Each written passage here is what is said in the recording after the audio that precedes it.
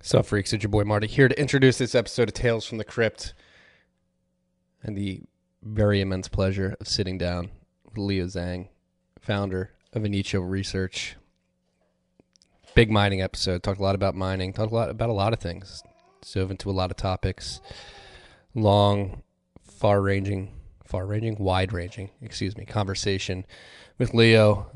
I think he's one of the most underrated people in this space, particularly as it relates to the mining industry and the depth and breadth of knowledge that he brings to the space. I feel very fortunate to have had him on the episode and to call him a friend. I think you guys are going to enjoy it. This episode is brought to you by our good friends at the motherfucking Cash App. Cash App, Cash App, Cash App. The easiest place to stack sats in the United States right now. You can stack sats, send sats, receive sats, or sell sats if you so please. We're saying sats because you can make sats the standard within the app. We're not buying fractions of bitcoins anymore. We're buying whole sats. On top of that, you can DCA in the sats. You can set it and forget it. You can buy daily, weekly, bi-weekly.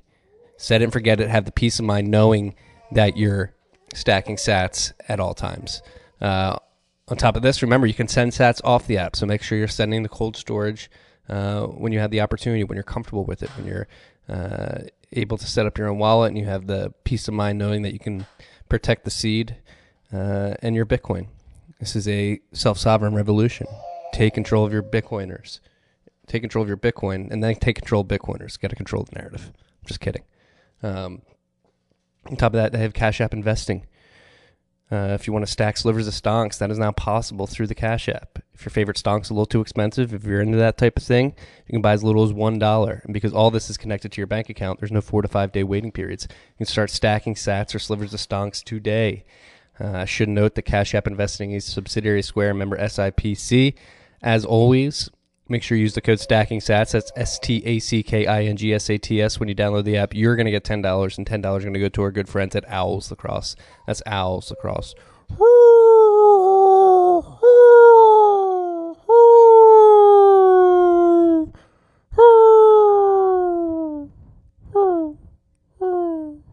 It's Owls Lacrosse. Enjoy this episode, freaks.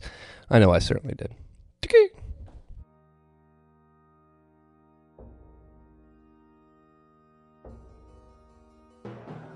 You've had a dynamic where money's become freer than free.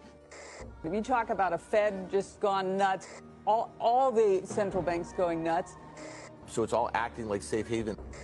I believe that in a world where central bankers are tripping over themselves to devalue their currency, Bitcoin wins. In the world of fiat currencies, Bitcoin is the victor.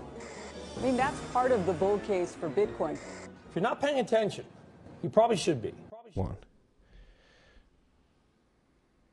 What is up, freaks? Welcome back to Tales from the Crypt. It's your boy Marty Bent here. It's a fall night now. We're into fall. It's cooling down. The sun's setting behind me. I've got a glass of whiskey and a beer in front of me, and I'm sitting across from Leo Zhang, founder of Anicho Research. I just pronounced it wrong again. It's Anicha. Anicha. Yeah. Anicha. That's fine. I've heard many versions of this word. Yeah, I've only read it before. It's one of those things where I've only read it. So Anicho Research. You are somebody who I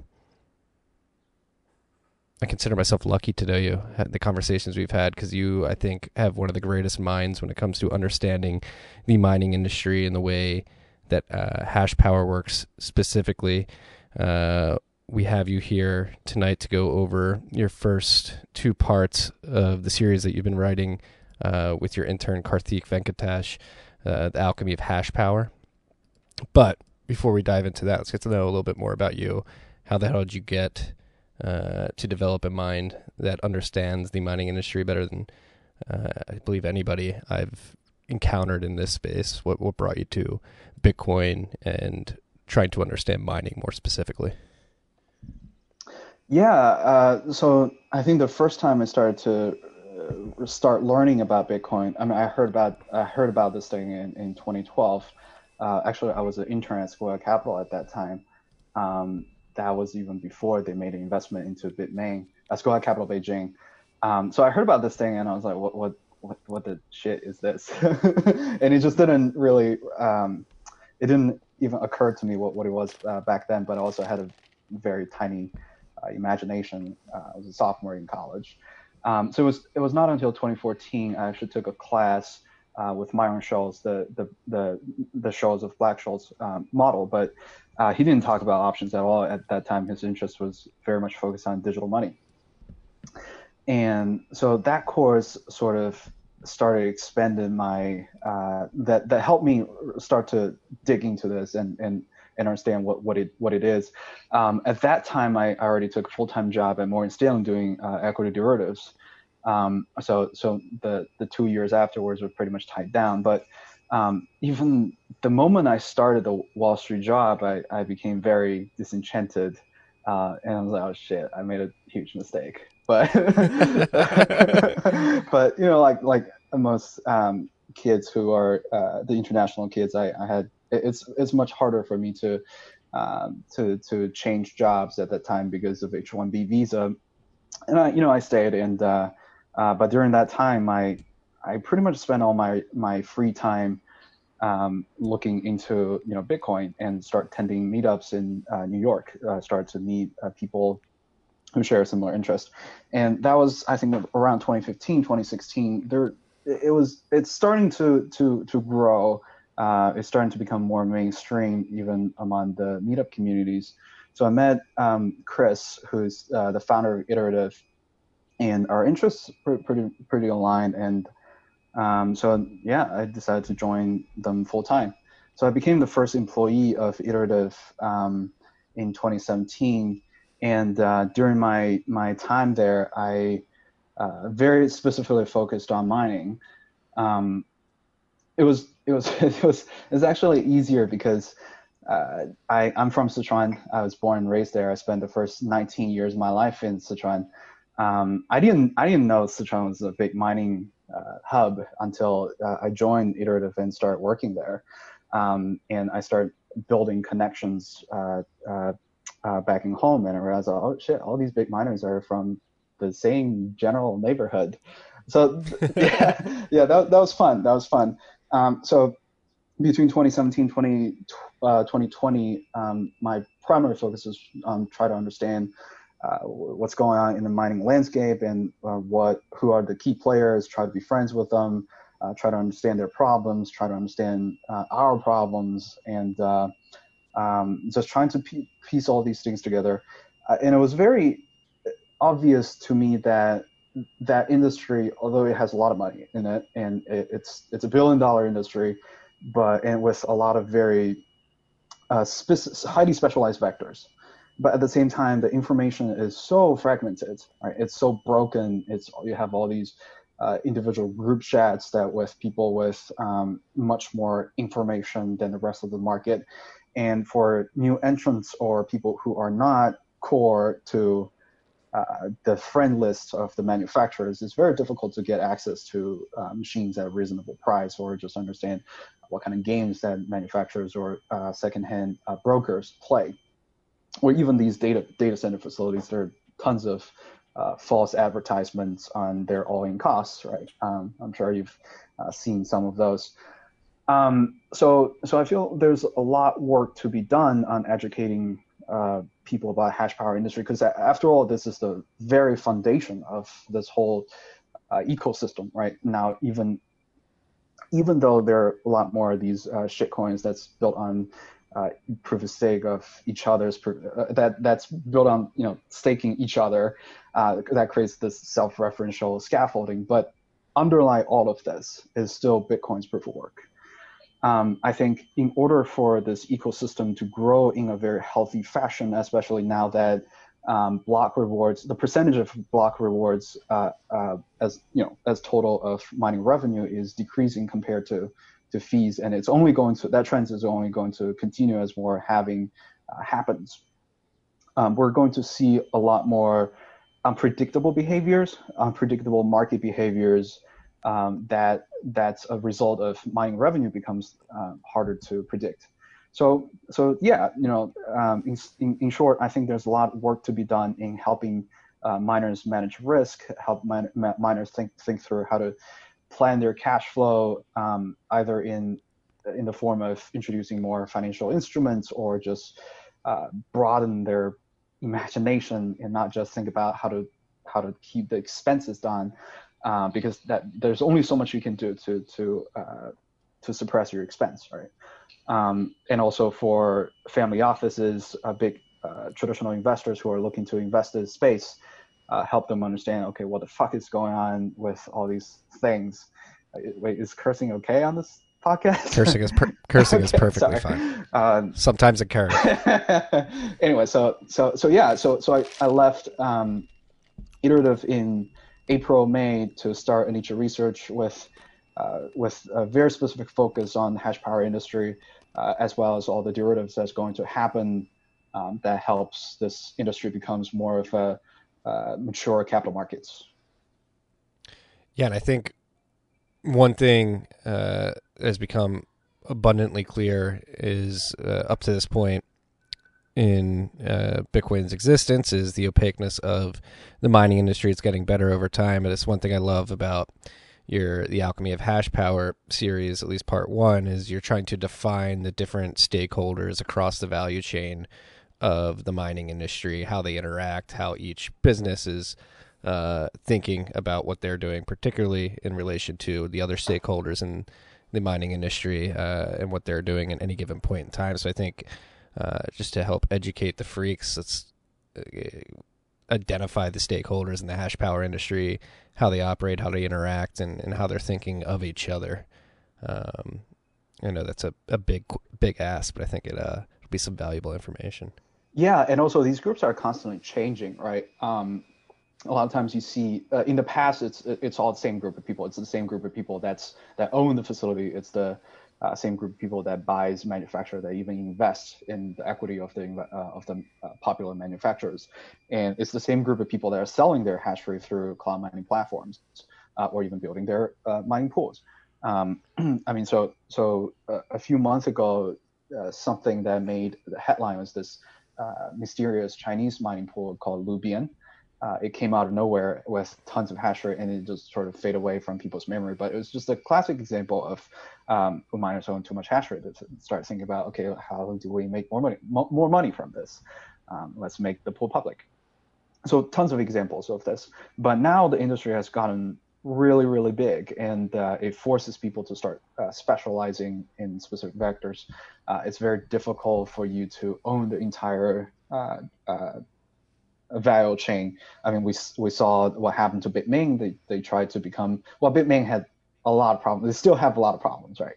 But I think a big reason that 2018 was so difficult for them was that they tried to do too much, right? They want to own cryptocurrency. They want to own their own version of cryptocurrency. I mean Bitcoin. They try to be a IC manufacturers. They try to build AI chips. They try to do too much. They try to they stretched very thin on every single aspect, and it's clear with their ambition with Matrixport that they realize, okay, financializing hash power is the direction. So they're just doing too many things, and I think it's very, very difficult for anyone to show up to do that. And I mean, obviously, Bitmain has been around for quite some time relative to Bitcoin mining's history. But today, someone show up with zero involvement in mining before wants to own a significant chunk of the value chain. I think it's very, very hard. Yeah. And so first mover advantage, particularly from the hardware side, seems to be a big advantage. Yeah, but I mean, Bitmain had some internal problems that that's causing them some trouble, which is I don't want to say it's a shame. Well, it's a shame for them, right? They could have done so much better. They could have really dominated the industry, but I guess it's karma. Yeah. I've described Bitmain as the Icarus of early day Bitcoin. Not even Bitcoin mining alone, just Bitcoin in general. The opportunity that they had. Yeah, Jihan specifically, I think. Yeah. Let his ego get in the way. Oh wow. Oh well is right. But now we have MicroBT, and as a MicroBT customer, I gotta say their hardware is exceptional. Like we've had M20Ss running in oil fields for almost exactly a year now. We haven't had one failure. We've had to replace a couple fans. That's about it. And I really like that there is a MicroBT competing against Bitmain right now, because it did seem at one point, 2017, 2018, that Bitmain was the only game in town, and the network was sort of beholden to their corporate cohesion, if you will. Yeah, I definitely think MicroBT is very impressive because it's a company founded by engineers, not business people. I don't even know if Jihan's a business person. Well, he's definitely a very sharp businessman, but I think he's more of an idealist who's trying to impose his ideal to the Bitcoin world. But the founding team of MicroBT are just they came from integrated circuit design. They came from a long history of that. But at the same time, they're not the most calculating business person. I'm sure you interact with the team. They're very honest, which is what I like about them. But at the same time, they are not quite equipped to compete with Jihan and Miku Jan on that aspect. But I think what's happening to Bitmain right now gives them a lot of space to grow, which I think is a really good thing. But in the meantime, we still need to recognize that their market share is still nowhere near catching up to Bitmain's. Yeah. Well, how long do you think that lasts for, considering the failure rate of some of the shipments of S17s, S19s that have been hitting the market recently? I don't know if S19 is hitting the market at all. Well, actually, some large miners have received the shipments, but I know generally the rest of the market hasn't really received the shipment without, and also they don't know when they will receive. I think that largely depends on how soon and how clean Bitmain is going to resolve the faction war. I mean, obviously, the sooner I think that gets, I don't think it's going to get resolved to the fullest extent. I think the other side is always going to fight back as long as he's still alive. But what is the situation? Who's trying? So it's split between Jihan and McShree, and the way I understand it, one has control of the chip production, the other has control of the manufacturing of the hardware, putting it all together. I don't even know anymore, man. They have so many. They have so many parent companies. They have so many these little companies in local areas. It's very hard to keep track of who's owning what. Yeah, I think it's I think it's hard to predict the outcome of these things because it involves so many other factors. Their own social connections and all that stuff. I think it's the best just to sit back and watch the drama, and don't order Bitmain product anytime until it's resolved.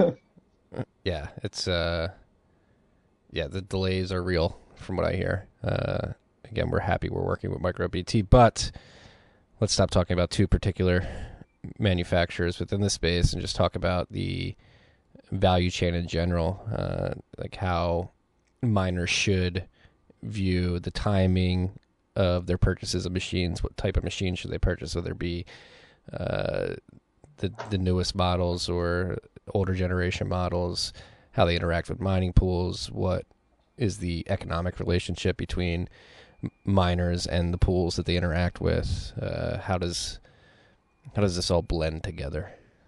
Yeah, so you raise a very good point about timing. I think it's obviously it's very difficult to predict. Am I buying the machines at the peak or am I buying the machine at a discount?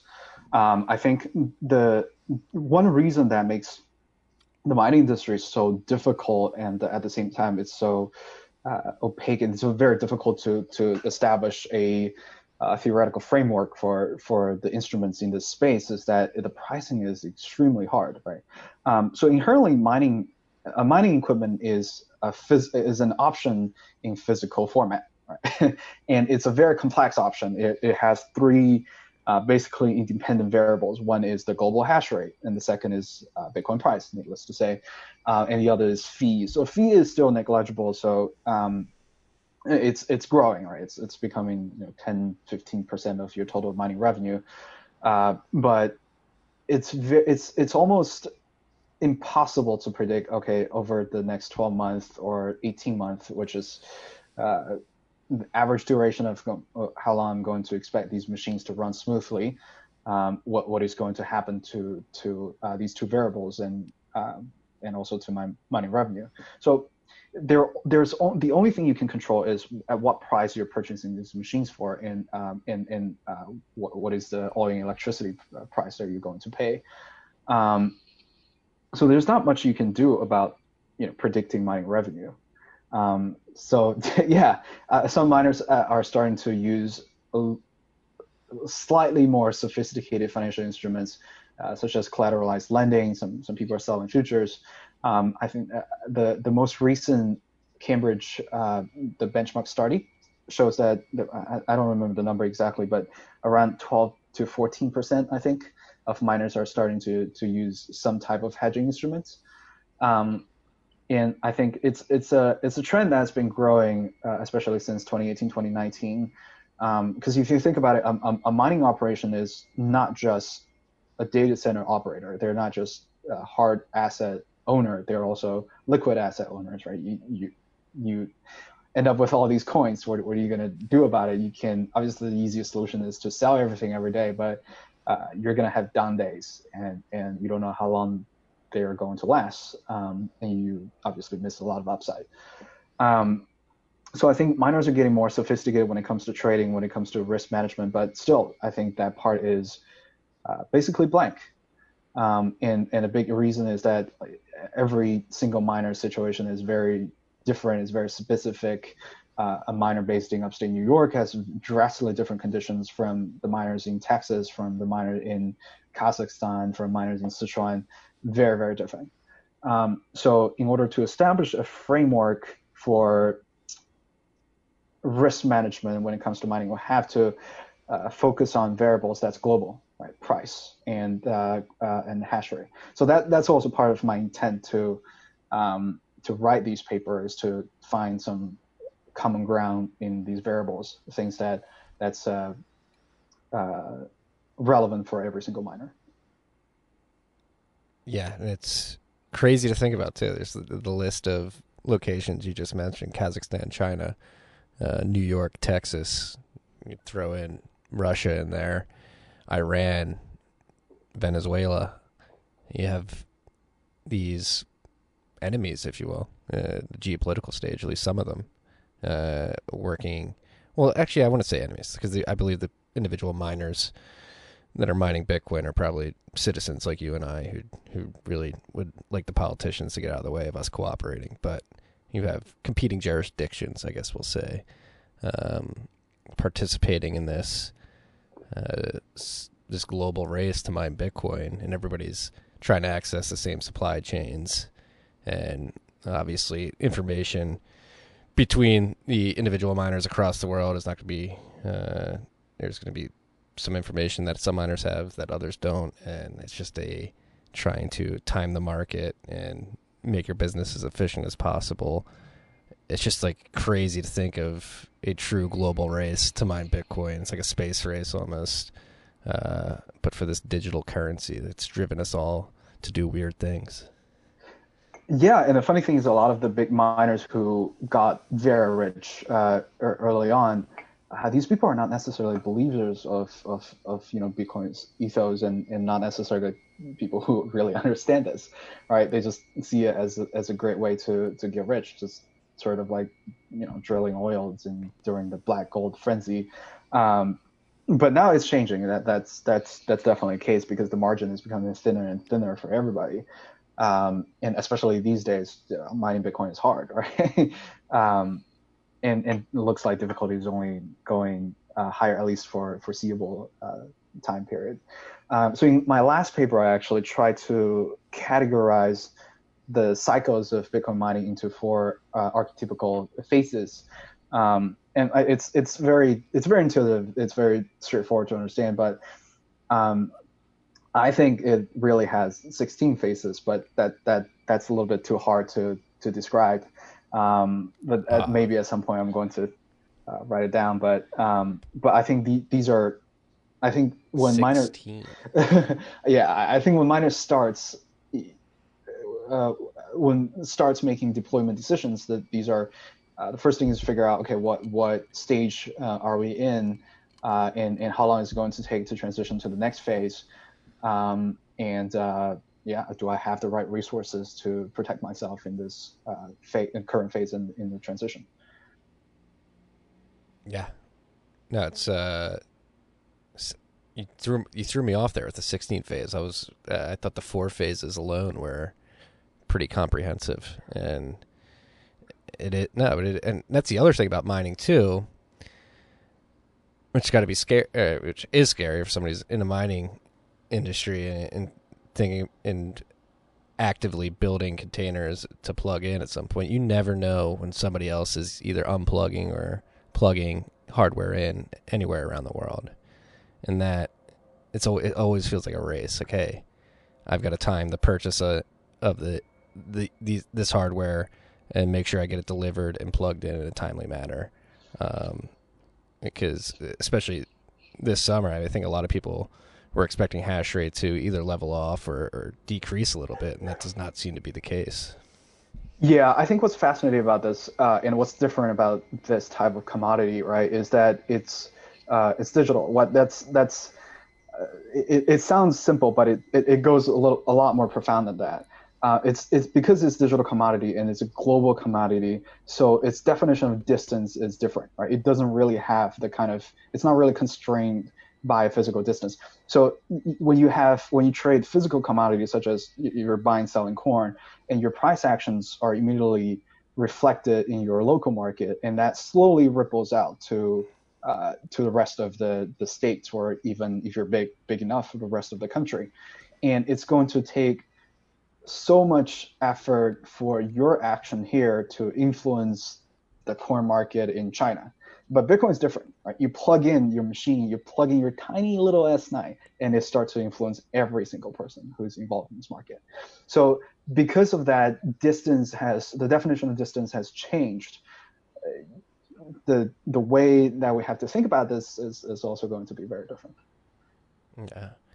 And so also another thing I'm curious to get your opinion on is, how does this evolve over time as the ASICs become more efficient, more commodified, their life cycles get extended?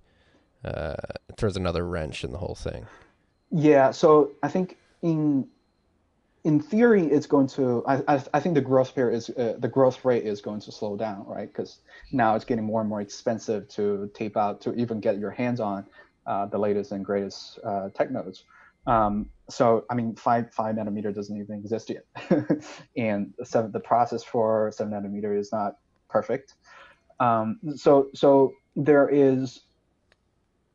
Unlike back in the days when everyone's just using not the most advanced tech nodes, you can get plenty of. It's very easy to get wafer allocations at foundries, but now you have to compete with Apple, you have to compete with Qualcomm, you have to compete with Huawei. You have to basically compete with the most important and the wealthiest the companies in that's trying to build the digital civilization in other arena. So I think that process is going to drastically slow down unless for some reason Bitcoin manufacturers became one of the most powerful and richest companies in the world. and I think that changes a lot of things anyways, before going too far, I think the process of the competition is going to slow down, and the life cycle of the latest machines are going to get extended. So the most important thing in practice is, how do you maintain these machines? How do you keep them running longer after 2, even 3 years, right? Because in the past, you expect your machines to expire after 18 months, and by that time, you already made plenty of money, and you can just sell them for scrap metal. But now, you have to run them for 3 years or even longer. How now the emphasis shift to the technicians, whether your technicians are experienced enough to take good care of them, whether the conditions at your facility is not too dusty, the temperature is friendly to these ASICs. All these other factors become more important compared to before. Yeah, the things that you have to take into consideration, like overclock, underclock, immerse, air cool. Can I get into the firmware and make some tweaks there? It's crazy. These boxes are, yeah, like you said, they're physical options on potential future Bitcoin. And if you mess up that box, that option basically gets set on fire. You can't claim it. Yeah. So that's one thing we've been focused on is uptime, and then making sure our boxes are running as efficient as possible. And it's a fun problem to attempt to solve. I can say that for sure. And I'm not the one working on it particularly. We have very smart people on our team working on it that think about this problem all day, every day. Yeah, and there are a lot to think about, right? I think in the past couple of years, mining has been a pretty easy job for people who got in early, people who got in with capital, because you just plug in and you start printing. Not printing money, but you start your revenue is healthy enough. Now it's different. It's very different. The competition is a lot more fierce, and these machines are becoming a little bit more specific. Their requirements become more specific. So people start to tailor the environment within the data center to make it more friendly to these ASICs. Unlike in the past, where you just have generic these shelves that you put these shoe boxes on and do whatever you want. So I think as the arms race of the efficiency of the chips start to slow down, the competition will start to shift towards the outside, right? The outside of these shoeboxes. There's going to be more better monitoring software. There's going to be more efforts that put into making sure the data center works as a whole. You're turning the entire data center into a miner. There'll be more focus on what kind of financial games that you can play with these coins that you mine. So I think that sort of, as the speed of the head of the train slows down, the focus is going to ripple out and start to focus on the shell. Yeah, the efficiency, the OpEx, in being in oil fields, that's one thing we have to worry about is being able to monitor and control these things remotely. So building out the SCADA systems that can do that, and then that can interact with individual miners within the container that need attention. Again, it's a crazy fun problem to work on, and there's so much room to innovate in this space alone.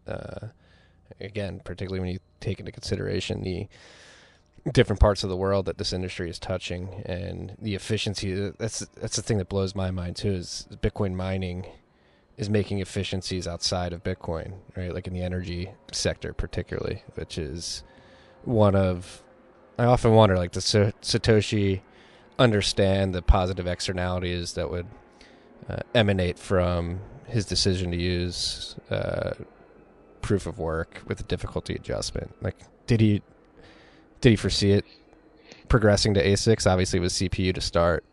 Did he understand what he unleashed and the externalities it would cause? I don't know. Do you have any thoughts on that? I'm not sure. So his last message was 2013, right? Assuming he was still active around 2013, I think it's definitely starting to go towards that general direction. But back in 2010, or even before he published the white paper, I think it's a little bit difficult to imagine that going that direction. I mean, some of his original quotes, right, such as 1 vote per 1 CPU. Or stuff like something that he said about the process going to be very similar to gold production, that eventually the price is going to converge to cost of production, and stay as equilibrium there. Right now we know it's not the case. The price is far from a passive reflection of cost of production. I think it's not that he lacked imagination, or obviously we know he has too much imagination, but it's very difficult to see how market behavior is built upon this, right? Especially when the volume grows. I think it creates a lot of unexpected behavior, especially with hardware. It really has a lot to do with if the incentive is fully aligned and aggregated. A while ago, I think a little more than a year ago, I read this paper that really changed my perspective on things. It has nothing to do with Bitcoin. I don't remember the exact title, but it's something like the rise of application specific integrated circuits is inevitable. I don't remember the title. I'm sorry. I apologize. But it talks about it's more focused on those AI ASICs and how like these big companies they are able to organize and aggregate the incentive to produce much better and more efficient chips, and that general computing is just a transitional phase. Yeah, stepping stone. Yeah. It makes sense, right? It seems inevitable that ASICs are going to push the limits of computing and what we can do. Probably lead us to things that we can't even imagine we could do at the current moment. And it's crazy how fast it happened, right? And with Bitcoin particularly, you have this token creating this incentive to build out this infrastructure, physical infrastructure. Again, we're talking about physical options on potential future Bitcoin in the form of Bitcoin miners. And that's one thing and one theory that I've had is that when you talk about the shitcoins and proof of stake specifically, I think they severely underestimate the amount of investment and capital outlay that has been deployed for Bitcoin mining infrastructure specifically, whether it be the miners, the power generation infrastructure that's been created to be able to move power and voltage through the miners, and beyond mining, like hardware wallets and full nodes and other things. And it's just crazy to see this open source software has incited us to go build crazy infrastructure in the physical world that could help it out from an energy perspective. It could help level out the grids and make us as efficient as possible. And I think people discount that severely. They think of Bitcoin as a software revolution, but it's also a hardware revolution at the end of the day. Yeah, and I think at the risk of sound a little bit too sci-fi, I think it's a really powerful communication tool. Right? It reflects our collective consensus, and that collective consensus in turn shapes our physical reality. Like you said, billions of investments are poured into hardware manufacturing, and a lot of local data centers are being repurposed and restructured. It changes the energy industry, right? It's being around much longer, and it's something that's tangible that we can touch, but that's being shaped by this thing that doesn't really exist other than we collectively agree that it exists, and that is being held together by our ability to continue to collectively agree that it exists and it has value, and the rest of the physical reality should be shaped according to this thing that we imagined together. So it's a communication tool in the sense that it's within it's a powerful neural link, right? Yeah. No, yeah, binds us all together. I mean, at the end of the day, private keys do give you the access to the UTXOs, so it's like Bitcoiners get freaked out by the collective delusion description of Bitcoin, because they like to think it's not really a collective delusion. Bitcoin has certain properties that make it useful and give it utility. But it is like we have all decided that, hey, this protocol, this open source messaging protocol you just described, is something that we want to use, and collectively we're going to decide to use this. And again, it's merging that that digital objective truth in the digital world, what's going on within the Bitcoin ledger with the physical world, which is crazy. And despite the many failures that have happened in the first 11 years and so many months of Bitcoin's existence, people keep pouring capital into it. So one thing you were alluding to earlier is like, hey, maybe one day, potentially, probably not likely anytime soon, Bitcoin miners become, Bitcoin mining hardware manufacturers become powerful enough that they can dictate and demand more space on these foundry floors. However, as you pointed out in part 2 of your series, that even these manufacturers mistimed the market, and Bitmain did that in 2018 when they expected a huge demand for machines, and they overproduced, and that led to an inefficiency that led to some deals for some miners around the world. Yeah, I think there's a lot to unpack here. Just starting from the last point, I think it's hard to make these kind of business predictions. Is because a large corporate tend to think, especially when there are too many people involved, they like to think statically, right? They like to think in snapshots. Okay, this is today, this is yesterday, and this is likely going to be tomorrow. But for something like this, right, you have to think about how it evolves, especially in such early days, and things in this industry happen so fast. Like today, you can have a new vegetable that pop up and lock in 400 million. Tomorrow, it's gone. so rug pull. Yeah. so I think one thing that's clear is that there's some aspect of the traditional way of organizing a corporation, of collectively doing things that's not quite efficient anymore. That doesn't, the way that it self-adjusts takes too long for this industry. And so what is the best way to organize? I think it's going to be a little different. I don't know what it's going to look like, and I think it's too early to subscribe to the everything's going to be a DAO. But I think somewhere in between is probably going to be where we land. But again, that's going to change constantly as well. And so, how do you think it would affect the decisions of large mining operators? Are you saying it would sort of curb impulsive decisions, or? Yeah, I mean, that's definitely a start, I think.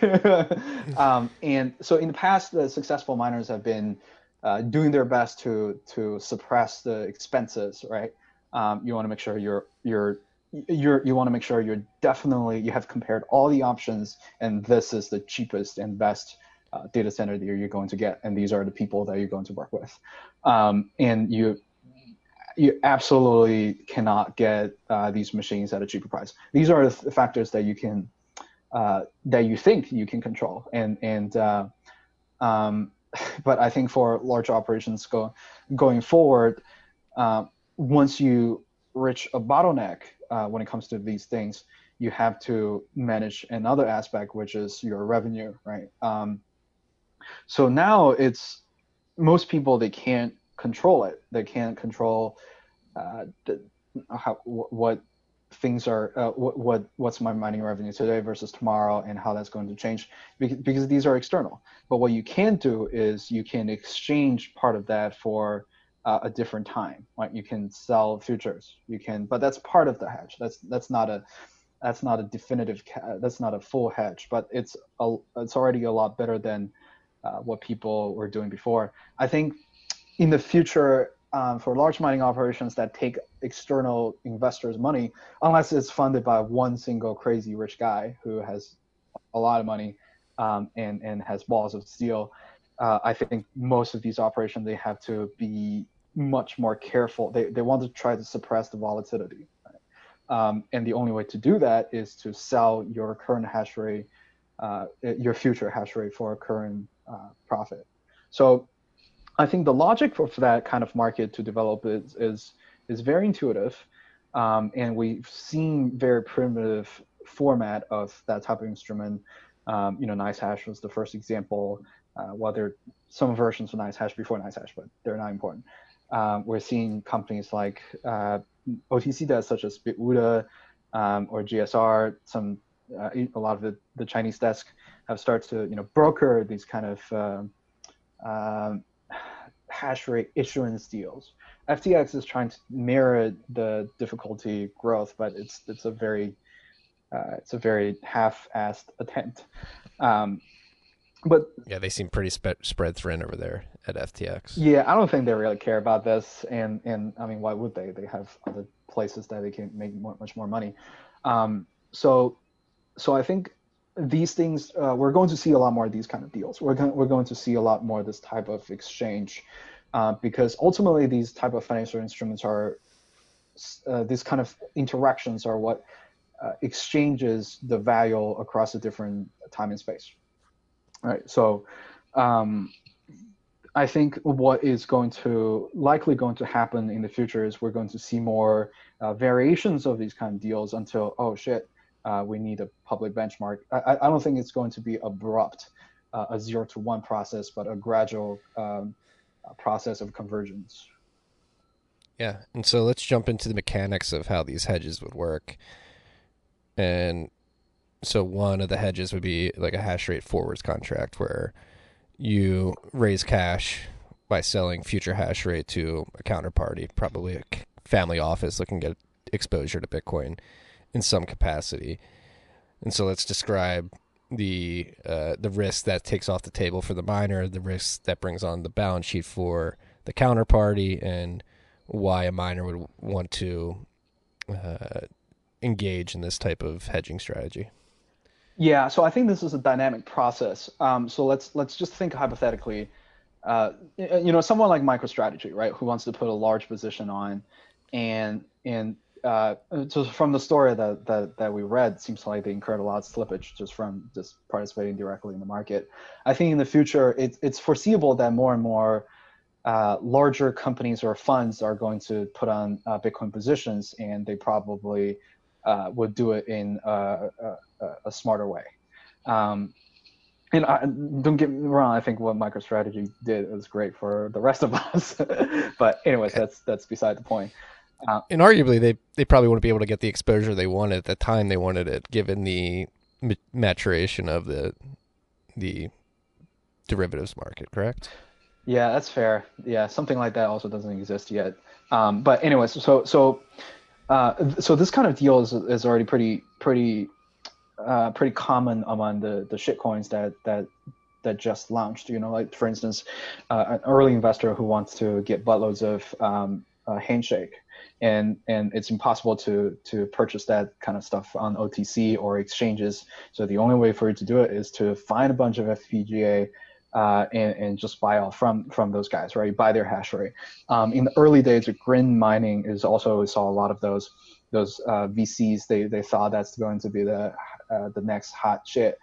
And there's no way to buy that, right? So the only way to do it is to buy a bunch of GPUs, but the VCs don't know how to run GPUs, so they either invest in some of these mining SPVs that go out there and source the cards for them. But everyone lost money in this process. But that's also besides the point. But the way that this kind of thing works, ideally, is that the miner sells just enough hash rate to make sure that his depreciation on the machines, labor costs, as well as the electricity payment for, let's say, the next 1 to 3 months is covered.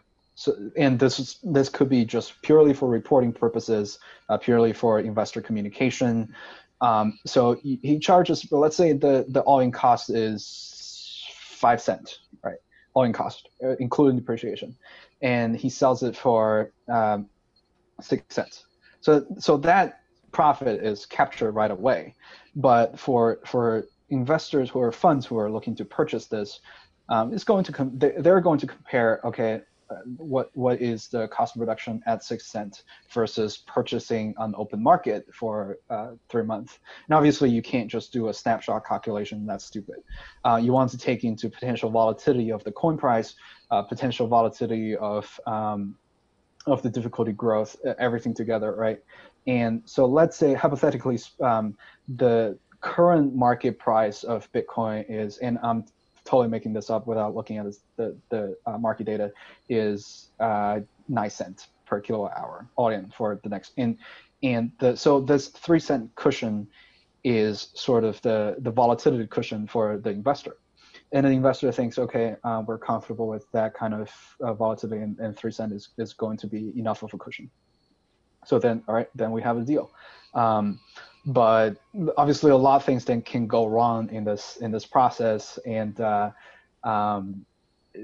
but it can also be a very much a win-win situation. The miner makes sure that he can sleep at night, and because the next 3 months of expenses are fully covered, and on the other side, the fund who are purchasing this instrument is getting a discounted BTC, right? They get they're profitable. They have unrealized gain almost right away the moment they purchase this instrument, but the volatility is a huge problem. And how do we model this volatility? How do we think about this volatility? How do we price this volatility? That's going to be my focus. And I mean, and that's a question that's been bugging me as well as I'm sure many other Bitcoiners.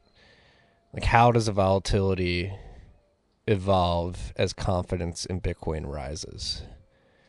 All right, and that's actually one thing in part 2 that really stuck out to me that you wrote is, I forget who you quoted, but it was basically the market has amnesia type quote. Like, people have short memories, and so I've had this thesis that at some point, like the cycle of Bitcoin 10xing, then falling 80%, consolidating for a couple of years, and 10xing, falling 80%, consolidating, will hit a head at some point, and the downward volatility specifically won't be as abrupt. But it seems like you think this cycle is going to continue, at least for the foreseeable future. Yeah, I think this is very difficult to predict because and just before I go into that, the quote about the shortness of financial memory is by this economist. He's got the book in his hand. Yeah, he wrote this book called the Anatomy of Power. And so my blog is called The Anatomy of Hash Power. It's drew inspiration from this guy. He wrote a lot of things about the nature of power, and a lot of just corporate theory stuff. But anyway, that's a digression. I'm sorry. We love digressions here. What was the original question that you asked? So about the volatility cycles, like, do they continue? If there is let's say a tipping point of acceptance of Bitcoin globally, does the volatility cycle change in your mind? I mean, oil has been around for a long time. It has its volatility being suppressed? I don't know, man. I think the thing about commodity is that it's driven by supply and demand, right? But the thing about this type of commodity, especially once it's freed from its physical constraints, is that its supply and demand is driven by expectation of the future. And the annoying thing about predicting Bitcoin price, the expectation of Bitcoin, is that it has so many different narratives that you can draw inspirations from. Right? Unlike some other physical commodities where its primary purpose is to get consumed. So you can calculate roughly how much oil is going to consume according to the performance of airlines and the automobile industry, and you can there are parameters that you can use to figure out the transition of the state. And oh shit, this is actually a hidden Markov chain, but that's beside the point. You hit a what? A hidden Markov chain. I'm sorry, I lost myself there. But yes, for Bitcoin, I think because the narrative hasn't been fully established yet, and it's mostly driven by narratives, but and its consumption model hasn't been fully established yet, right? It doesn't have its equivalent of automobile. It doesn't have its equivalent of the the airline industry. So you can't really calculate the demand for this shit according to how it's been consumed or how it's likely going to be consumed. You can only try to figure out by, okay, how the narrative is changing and how that's going to shift the expectation for the future. So then you have a lot of these personalities, public personalities, saying random stuff, and and that sort of becomes the gravitational pull for expectation, right? There are people who can single-handedly create a new story and grasp a lot of people's attention. I think that's what. And going back to something that we discussed earlier about the digital commodity doesn't have physical constraints, right? It's collectively imagined. Its volatility is inherent, right? It's part of this collective. It's part of the narrative, right? Yeah. Yeah, it's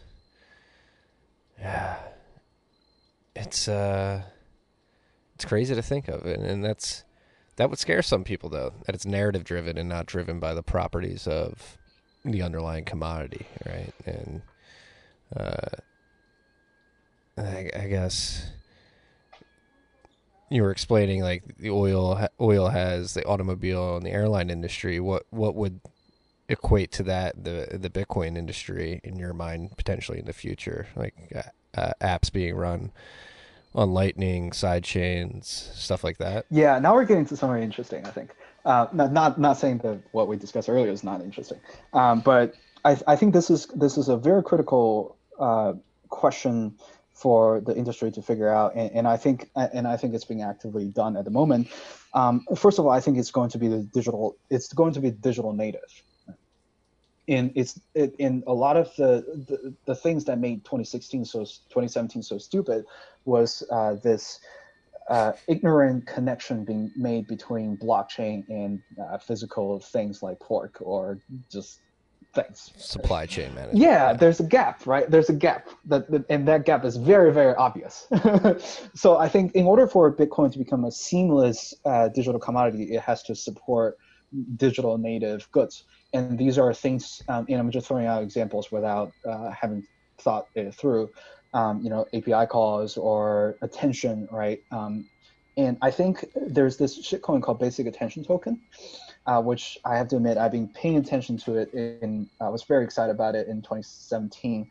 It's the implementation path is all wrong, but I think the core idea is still valuable. I think more and more people are starting to realize that, okay, the current format of business model of internet companies is kind of fucked up, and in order to change that, how do we even change that? We have to rebuild the whole thing, and I think Bitcoin provides an option to that, an opportunity for us to do that.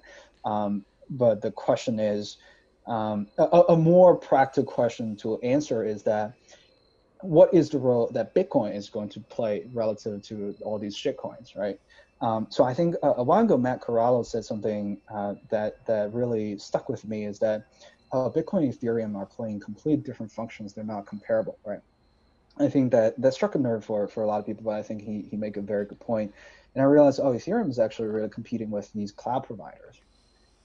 And all these layer one chains that offer better and better smart contract executions are just competing with cloud providers. But whereas Bitcoin is Bitcoin.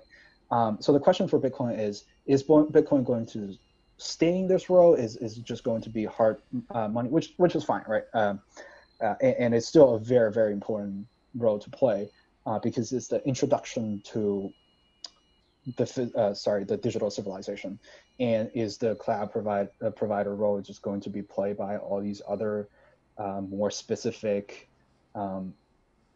implementations, or is Lightning plus DLC going to carve a path for Bitcoin to play that role as well? But the question to ask is, one, does Bitcoin meet that? And two, even if Bitcoin does that, is it going to be necessarily better than, better in the sense that fulfills very specific purpose? Yeah, I would argue it has to, especially if you want to preserve the 21 million hard cap. So that's, as miners, thinking about the dwindling subsidy over time, the big question up to this point is like, hey, is a fee market going to develop? And so I've talked about this a lot, and I think for a fee market to develop, you have to build the utility on second, third layers that drive demand for the underlying commodity, which at the end of the day is a UTXO, right? And so UTXOs power those second layers that provide utility comparable to the automobile and airline industry that if Bitcoin wants to remain a sound money, I would argue these second and third layers need to develop to drive demand to continue to entice miners to plug in machines and outlay capital to invest in this network. Some people argue just number go up, price appreciating infinitely is enough. What are your thoughts on this? And he's back. I am back. That was quick. It was less than a minute and a half. That was very quick. Yeah, where were we? So I guess we were at, do you think Bitcoin's long-term survival depends on second layer solutions driving demand for UTXO usage, which would then drive a fee market? Or do you think price appreciation alone could sustain a fee market that would be sufficient enough not to raise the 21 million cap? Yeah, so I think price increasing, first of all, it's not something that you can bet your house and mortgage and your the rest of your life on, right? And I think price increasing is a great narrative, is a great story for onboarding people to this world, right? I think the way I imagine this, and at the risk of sounding a little bit too fantastical, I think this is a process of onboarding people to a new type of digital civilization that's not owned by feudal lords such as Google or Facebook. And I think the people give them a lot of shit, right? Companies like that. But I think what they've done is they pioneered, they built the first step in digital civilizations. They carved out this space and created their own version of village in this place. But now we're all here, and we realize this is getting a little crowded, and we don't really like how this village has been managed. And we want to, explore the rest of digital civilizations and how we can create different types of interactions and different types of coexistence in this world. So I think price increase is the simplest and most direct way of attracting people to come to play here. But I don't think it's enough to sustain, because if that alone is what makes it this interesting, then people are always going to go back, right? And this trend is reversible. What is going to sustain it is that once you come here, you realize there's all sort of things that you can play with this tool. So to answer the first question that we were discussing earlier, yes, I absolutely think that there needs to be utility, that we have to use this for something. And the simplest way to do it is to build, to have it support digital native commerce. And at this point, I think it's beyond my imagination what they are going to look like at full scale, but I think it's fine. I think people always come up with really surprising and really cool shit. But the question is, in the near term, what is the most likely path, right? So we see all these shit coins that they cut corners, and they try to do specific purpose really well by compromising certain other elements. Sure, but is that going to look like forever? I don't know. Yeah, I would argue there's an order of operations to this. I think you need that number go up narrative to draw people in, like you said. You need the hyper focus on making sure that Bitcoin does a few things and a few things very well, while limiting the attack surface as much as possible.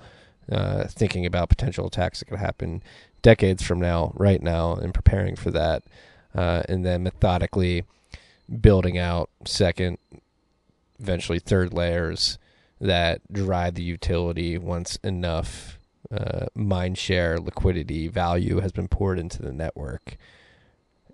And me personally, I'm sort of very okay. Actually, probably, I think Bitcoin is beyond where I thought my expectations of where it would be from a technological standpoint 3 years ago. I think it's pacing well. With that said, we just had the last halving, subsidies only 6.25 Bitcoin, more than 18.5 million Bitcoin have been distributed to the market already. So that it feels like there is definitely beginning to be more of a sense of urgency to bring these utility-driven technologies to the market. I don't want to put a timeline on it, but like within this epoch, I would imagine. Yeah. So what do you think about that? What do you think of? I mean, obviously, I think we share the enthusiasm for DLC. We share the enthusiasm for Lightning, but it's also clear that both have a lot of problems at this point, and knowing how these things develop, I'm sure time will solve that. The question is, always how long it's going to take. And the big thing is comparing to some of the shitcoins that are able to just grab people's attention very quickly, the incentive to work on these things tend to be a lot slower, which is not necessarily a bad thing, but it's just a characteristic. Yes. And I would apply the gradually then suddenly heuristic to this, right? And so starting with the shitcoins, that proposition first, like I agree, it is obvious that it is it's exciting to a degree where you're experimenting with quote unquote cryptocurrency technology in ways that Bitcoin has not and will not at this point in time. And so that draws people in. But just observationally, the way I see it is it's always an ephemeral craze. You have ICOs, you have DAOs, DeFi, yield farming, whatever the narrative is, seems to change from any given week to week. And that's not to say that those can't be successful in the long run. I just don't think the focus is there to actually hunker down and put in the man hours and the sweat hours to actually make sure that they succeed. It's what's hot. What's really hot at any given point in time in that area of the cryptocurrency world specifically, whereas Bitcoin, I think, again, going back to the order of operations, I think Bitcoin engineers and becoming more and more obvious Lightning engineers are realizing this is a big lift. It's going to take years. We're just going to do the grunt work. The grunt work's been done for 11 years and 9 months on the Bitcoin protocol level, and less than 3 years now for Lightning. And January 2018, again, I think. Yeah. So yeah, just a little less than 3 years, and I think that gradually and suddenly, like the methodical build out and efficiency tweaks to both layers we're gonna wake up one day and be like, holy shit, this shit just works and it has utility. And I think Lightning specifically, it really. So I had Joost Jager on, the developer the Lightning Network developer who highlighted the griefing attack that could be waged against channels and proposed the circuit breaker solution. And a lot of people jumped on that thread that he posted a couple weeks ago, especially Ethereans, like, Lightning screwed. This developer's coming out and admitting it. And I talked to him today, and he's like, "This is going to be huge. Like, we're just identifying pain points right now and smoothing over them." So I am confident, but cautiously confident, because again, who knows? Like, I'm not a developer either, so I'm just trusting other people. Yeah, I think if Bitcoin were to be successful in going that direction, it's definitely going to be piggyback on Lightning. I think that part is very clear. I'm less excited about federated chains, side chains. I'm less excited about those. I think sure they play some kind of role, but I guess I'm just also not knowledgeable enough about that, and just not interested enough about that. No, they don't excite me at all, Yeah. really. Yeah, same. I think RGB is interesting, but at the same time, I think there's some problems with it. I don't know. I think it's going to take some time. Yeah. Well, you mentioned it earlier. I just think Lightning is a distributed API like protocol that allows you to interact with the web and could potentially be used as something akin to a authentication token on the web, and using something like LNURL auth or LSAT to be your digital passport, if you will, alone could be utility in a shift in the interaction that individuals have with the internet that is that order of magnitude improvement from a UX perspective when it's all fleshed out that could drive that utility. And that's just one use case. We're not even talking about gaming, micropayments, streaming payments, all that stuff. Yeah, yeah. I think if we were to take data ownership from the existing tech giants,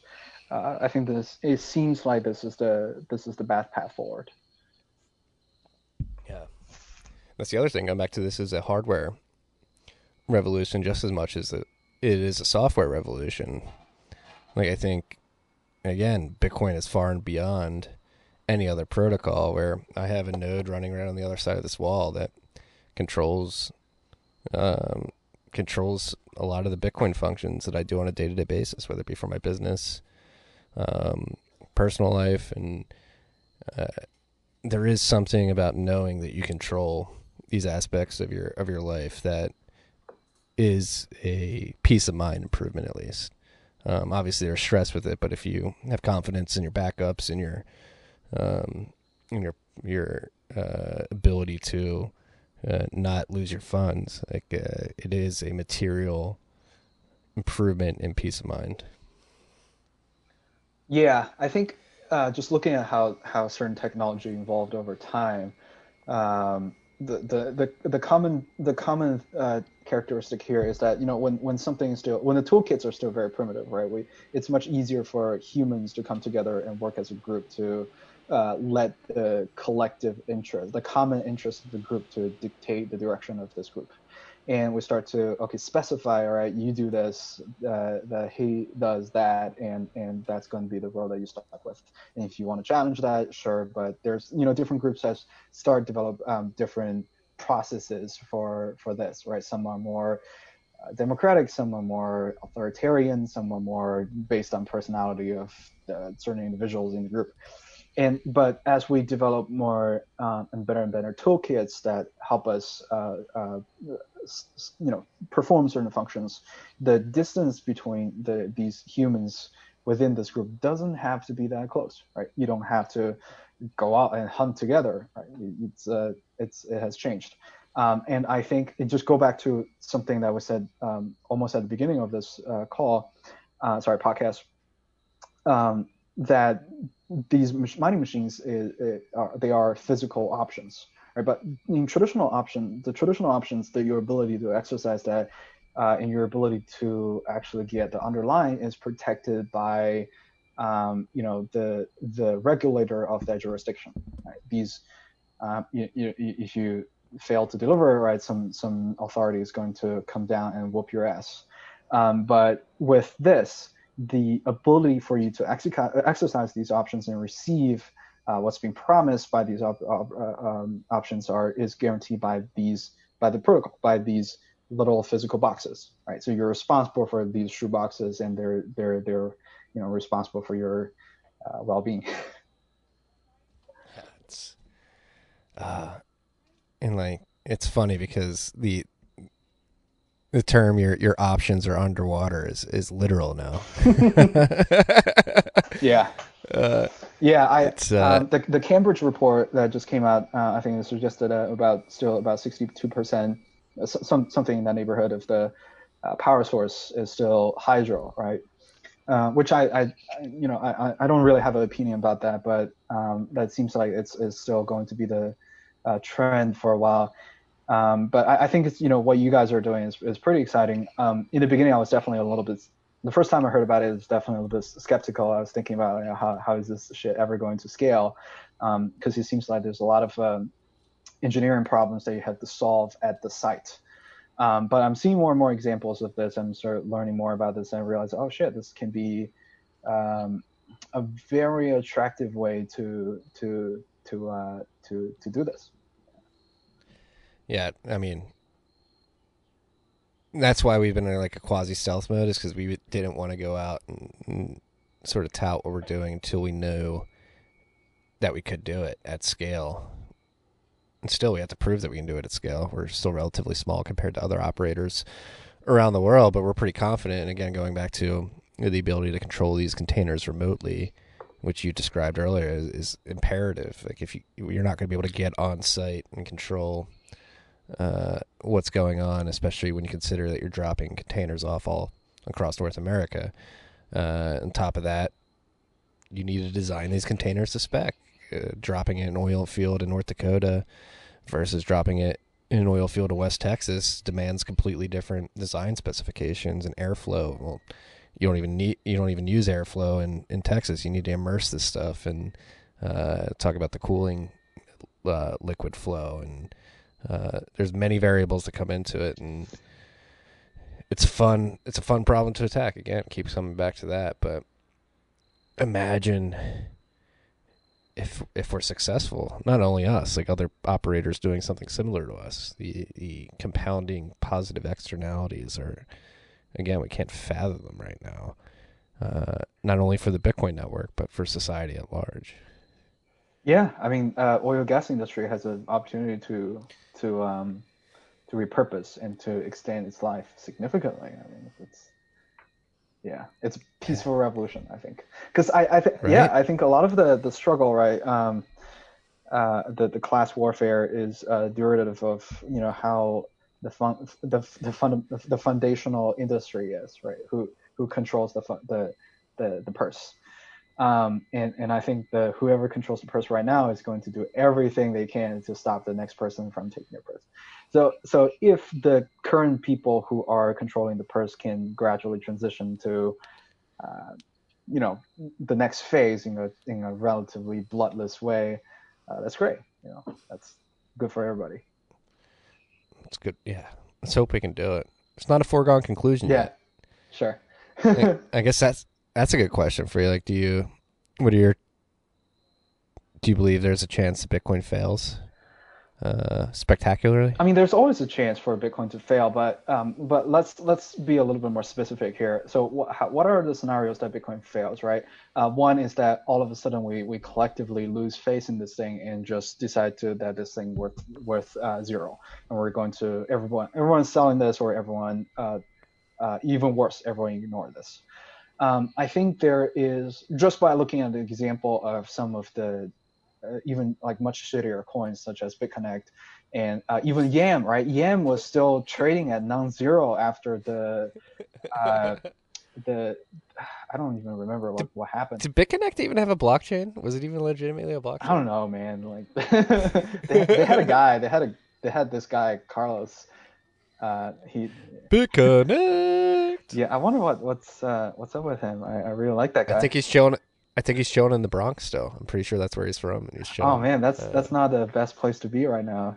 Because Trump just decided that these areas are anarchy states. Yeah. New York City is an anarchist jurisdiction. I know. I'm in the middle of anarchist jurisdiction. I think this is a crypto libertarian wet dream.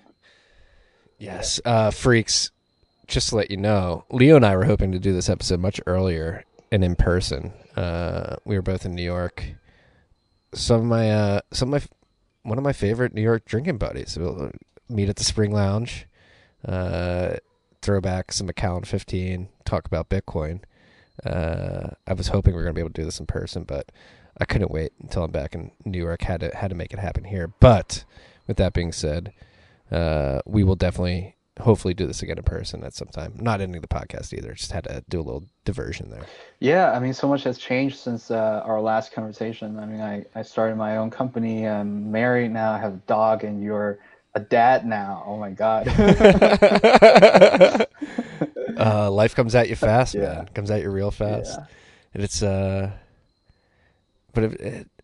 that's the other thing. Like, it makes it even more fun too when you bring. It feels like there's more on the line now, and you're actually building this out. I guess that could be a topic we can transition to now. Like, we are a stepping stone generation if Bitcoin is to be successful in the long term. We're the first generation to be exposed to this.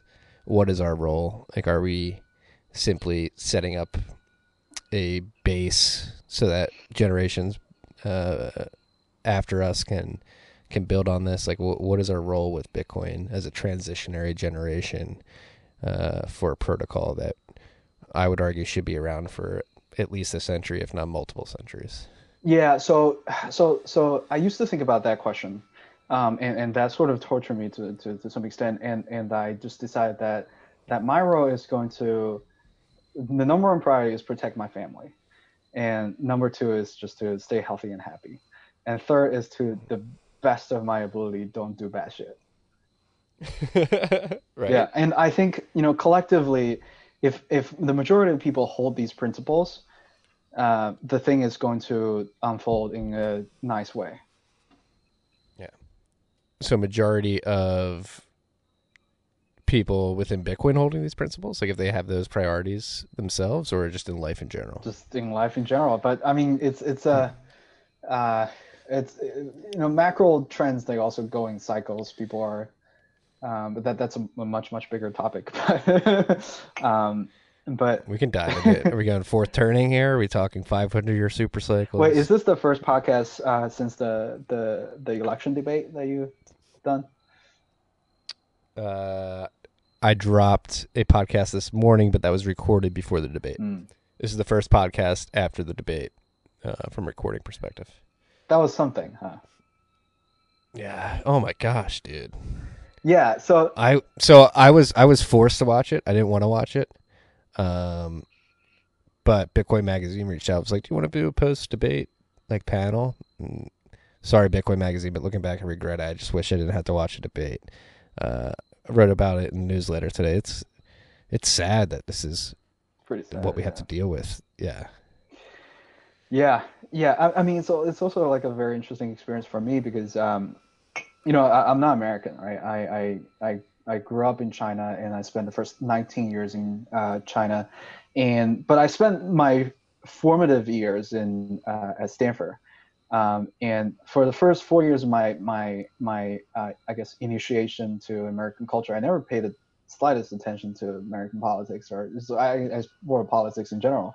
And Stanford was definitely a bubble, and I think it still is a bubble, and it has a very specific way of framing how things should work. And as a 20-year-old, it's very easy to subscribe to that.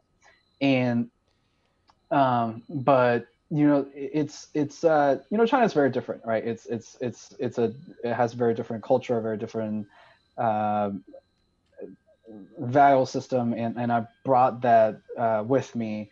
And there's definitely things that I'm just like, all right, I think these folks are a little bit dramatic. The left wing, you should do this, you should say this, you should believe in this, folks. And the woke capitalists.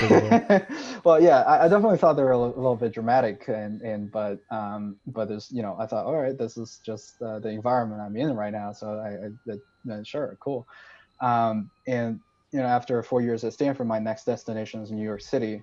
Was Morgan Stanley, and that was also a very much a bubble. But and just I don't think I'm an objective outside observer of this election because I've lived here for 10 years now, and my thinking has been very much framed by the experience of past 10 years. But I'm a little sad about this. It's well, you've been here for a very very interesting 10-year period to be in the United States. Yeah, definitely. Post 2008. No, I wrote about it today, so yeah, let's jump into it. Like you can only pinpoint like huge historical events in retrospect. Like the historians are going to pinpoint when the American empire as we knew it fell to a certain extent. And I think, especially after watching last night's debate, that it happened at some point in the last 10 years. And historians decades from now will say, hey, it was obvious. I bet they'll point to Fed policy and the growing divergence between the left and the right from a political perspective got to a point of no turning back where everybody sort of dug their feet in the ground and said, hey, here's my hyperpolarized line in the sand that I'm not going to cross, and the other side did the same exact thing. And that's why I like working on Bitcoin and then tuning into like the debate is like, why are we even paying attention to this? And alternatively too, like, so I'd love to get your perspective, like having grown up in China, and obviously there's a huge anti-Chinese Communist Party theme in America. Like, what do you think of that? Living in America, growing up in China, with this confrontation of the superpowers at this given point in time. It's definitely a little bit strange because I feel like I have nothing to do with all that, right? And I'm just this person, and frankly speaking, I think a lot of people who are in similar to my position, and there are a lot of people in my similar to my position, whether Chinese kids who study in America or Americans who went to China to business, right? I think they are just caught in the middle of this, that decisions that made by bigger men who have completely nothing to do with their lives, right? I think, and I think to some extent that even strengthened my my love for Bitcoin in a system like this. I know that people say shit like, "Oh, Bitcoin fix this," and I know, no, Bitcoin doesn't fix this, but but it does. When you're out of options, it does seem like something nice to grasp on. And even though I have to admit, when I first participated in this ecosystem, the primary drive was to get rich, right? But very slowly it does get to you. It does start to make you realize, oh shit, everything else is so terribly designed, or at least it was so negligent. The people who are in power are so negligent that let this situation turn into this place in the first place. So then you start looking at, oh, there is an alternative. I definitely not idealistic enough to think that, okay, tomorrow we wake up and Bitcoin is going to replace everything. I know there's significant amount of work that needs to be done, and I recognize how early we are in the stage of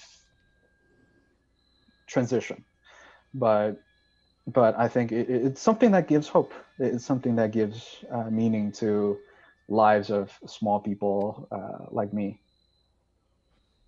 No, I mean, completely agree. That's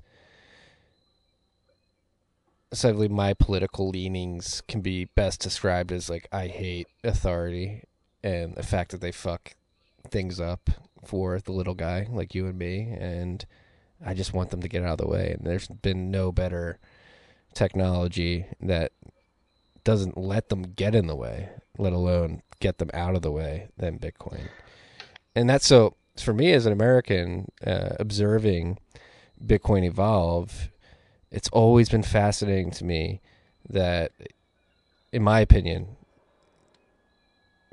earnestly believe this, the strongest entrepreneurs in the Bitcoin industry, or in the Bitcoin world, whatever you want to refer to it as, to date, have been entrepreneurs in the Chinese mining industry specifically, like innovating at the hardware level, at the pool level, and actually taking the risk to buy all the stuff, plug it in, and amass a crazy amount of hash rate in the process. And it seems a bit ironic to me, considering everything I've learned about the Chinese Communist Party up to this given point in time. Seems like a contradiction almost, right?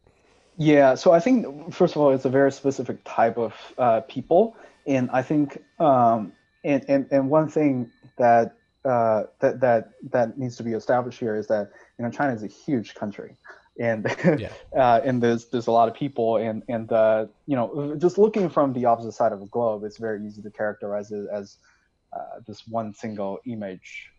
But it's like every city is different. Even in my hometown, you drive for another 30 minutes, the dialect is very different.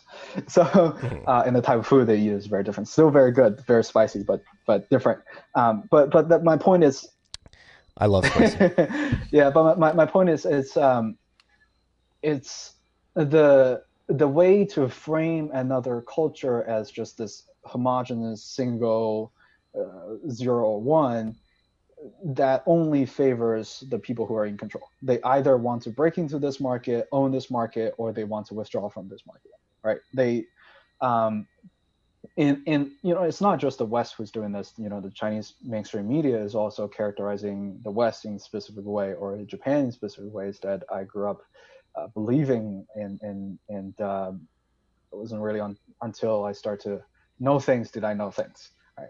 To put it subtly, but what I like to, and there was definitely a period of time that I get pretty upset by these kind of things and people's accusation of, oh, your government is doing this and that and it's your fault to some extent. I'm like, fuck you, man. And No. and what I think is, it's very difficult to correct this kind of bias, and it's really not my job to correct this kind of bias. And back to something we said earlier, my primary function is protect my family, and my family is a Chinese man, an American woman, and a Japanese dog. And all I ask is, I just want to see my parents once in a while, and go visit home once in a while. And at the same time, I just want to interact with whoever I want. I want to do business with whoever I want. I want to advance the digital civilization in a direction that I think is healthy for everybody. And I think I don't really want to play those people's games, right? I don't really want to be part of their agenda. I think it's inevitable that we get caught in it because, there's only so much power that we have. If they say, oh, ban WeChat, all right, I'll talk to my parents on Signal. So it's it's a long-winded way of saying I do believe in Bitcoin ethos, and I do believe in what Bitcoins can do to bridge different cultures and civilizations together, especially in times like this. Yeah. No, it becomes so glaringly obvious because Bitcoin, particularly mining, demands that these different individuals in these different jurisdictions cooperate. Yeah. And both sides of the cooperation want to work with each other. And there's something so for us here at Great American Mining, we don't like the tariff at all. It's inconvenience. It's makes our operations more expensive unless we can route around it, and it's like, hey, we have counterparts on the other side of the world that are engaged in a mutually beneficial transaction to better the Bitcoin network, and by result better our personal lives by building a productive business. And there's people who want to micromanage individuals get in the way, and it pisses me off. It's visceral, again, going back to the fact that I hate authority, and that the ability to just think for yourself and interact with who you want to interact with, especially in the digital age, is hindered by a bunch of, frankly, old people who don't even understand the digital world to begin with. Yeah, I mean, it's very clear that MicroBT also wants to, even Bitmain wants to do business in America, right? Like they hence building a assembly line here. I think for individuals and individual companies, right? These big terms, these big geopolitical tension, these headlines, it's nothing more than just the color of the passport. It's such a big, vague concept, and and it's starting to influence our lives in some way. Okay, but at the end of the day, I think the nature of this very conflict, right? Obviously, it has many factors that lead to it, but a group of people in the past 10 years have made a lot of money from a very nice cooperation between these two regimes and these two markets. And now they want to renegotiate the terms because something has changed. So they don't let anyone else who the younger generation, such as us, to participate in these markets anymore. Like so, right? Then we have a new one, or have a new one that's not necessarily restrained by the physical restraints that they impose. I mean, still they are, and I definitely don't. Um, I think regulators exist for a purpose, and generally that purpose is good, to fight crimes and all that. I subscribe to that, but The purpose is good, but the execution is shit. yeah, there's frictions, right? There's friction to that execution. But yeah, Is the purpose even good though? in theory, yes, for sure. In theory, In theory, yes, yes. but in practice, like the regulatory regimes that are erected to protect the individual from terrorism, drugs, sex trafficking, they wind up enabling it at the end of the day. It's such bullshit. Yeah, but I will say this though. I think just from my experience with traveling, I do think Americans are a little bit spoiled by and I wrote about it today. We're gotten complacent. We're gluttonous. We're very proud. We're very proud when we probably shouldn't be. Like